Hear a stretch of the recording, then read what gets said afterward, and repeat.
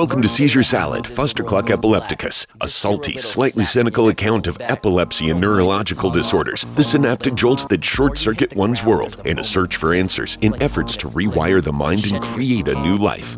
Oh, and a whole lot of tangents. And now, Seizure Salad with your host and electrostatic meat sack, Micah B. You don't remember how the hell you ended up indoors. Our plan is to do 4-week-long therapies, but our first one, our pilot, that we actually made it to our raise. We raised $30,000 already for our first pilot program that's happening in September. And I'm actually hosting 2 Phoenix Fire Department firefighters that are active firefighters. I'm hosting them. I'm flying them over to Pensacola Beach, Florida, and we're treating them as some of the first people going through. Wow, that's amazing. That's amazing. And that's coming up this September, right? Yeah. Cool. This September 19th. Okay. Oh, that's a very appropriate day for me. That's the day they found the location of my frontal lobe epileptic seizure origins. So September 19th. Really? September 19th, 4:53 a.m.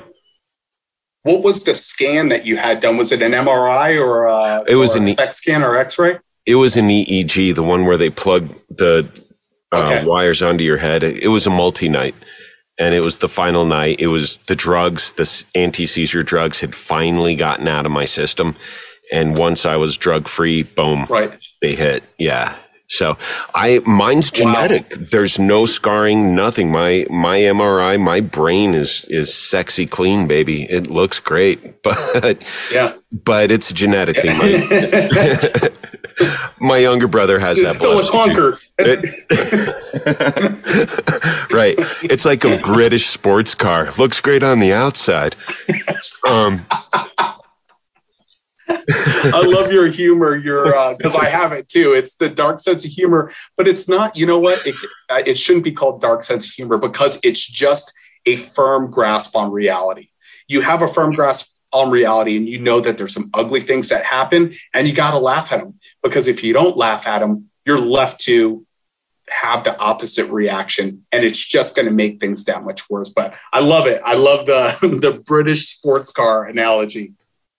Yeah, you were asking about the families also. You brought that up, and that's a great point that a lot of people don't realize. You're spot on. Caregivers and families. This is huge. Have to deal with this, right?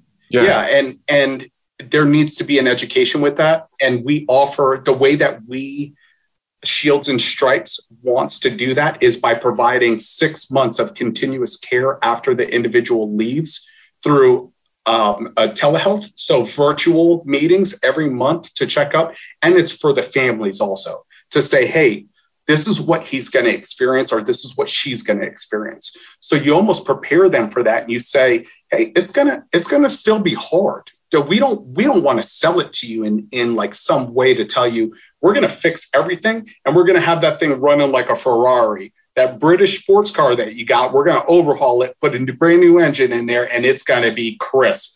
No, it's the same engine, but there's coping mechanisms, and there's, you're kind of taking a couple of those really, really bad parts out of the car. We're not taking the whole engine apart. We're taking some bad parts out, and we're tuning some other things up. So but families need to realize that this is going to be a continuous thing for the rest of your life. Whether you have epileptic seizures or whether you have traumatic brain injury, your brain is never going to get back to 100%. It's a fact. Exactly. But you can live a way better life by just doing very specific things and being deliberate about it. You can change your life. And you don't have to live in this dark state of just miserable all the time. Right. Thank you so much, man. That's inspiration. I'm on a drug transition right now myself. So this is like, you just gave me like the Oprah Winfrey like speech, Now I'm waiting. I'm waiting for the car. You get a car. I don't need a car. I can't drive the car. This is so interesting. Eric, can we continue this conversation again? Because I love this conversation. I would love to do it. Yeah, man, I love this program, Shields and Stripes. I think you guys have a tremendous amount of potential with this. Like you said, I love your 5-year plan. Every state, get it in every state. And I'll do what I can to help you make that happen, man. Spread the awareness and spread the word. So we're on LinkedIn and we're on Instagram as well. And if anybody's interested in any of your usual suspects, it's www.shieldsandstripes.org. This is to my sick kids. Time to flip this shit. Depakote, Adderall, Ritalin, Pixie sticks. I don't give a fuck what you're riding to the setting sun. Use it as a weapon when it's said and done. It's all too much. Seizure Salad, Fustercluck Epilepticus is produced and hosted by Michael Ball. The song Seizure Boy, courtesy of Watsky and used with permission. Find more great music and poetry on his website, georgewatsky.com. Original logo painting by Brent Olson of Olson Studios. Follow our podcast, like our Facebook page. Whatever floats your boat, just keep listening. And join us again soon for another episode of Seizure Salad. Until then, remember to unexpect the expected, and that it's all in your head. That glass, take a minute to sit at the whip and then I'm gonna mash on gas. Cause I'll be crashing that impasse with that ass syntax. Skinny motherfucker off a bucket of Slim Fast.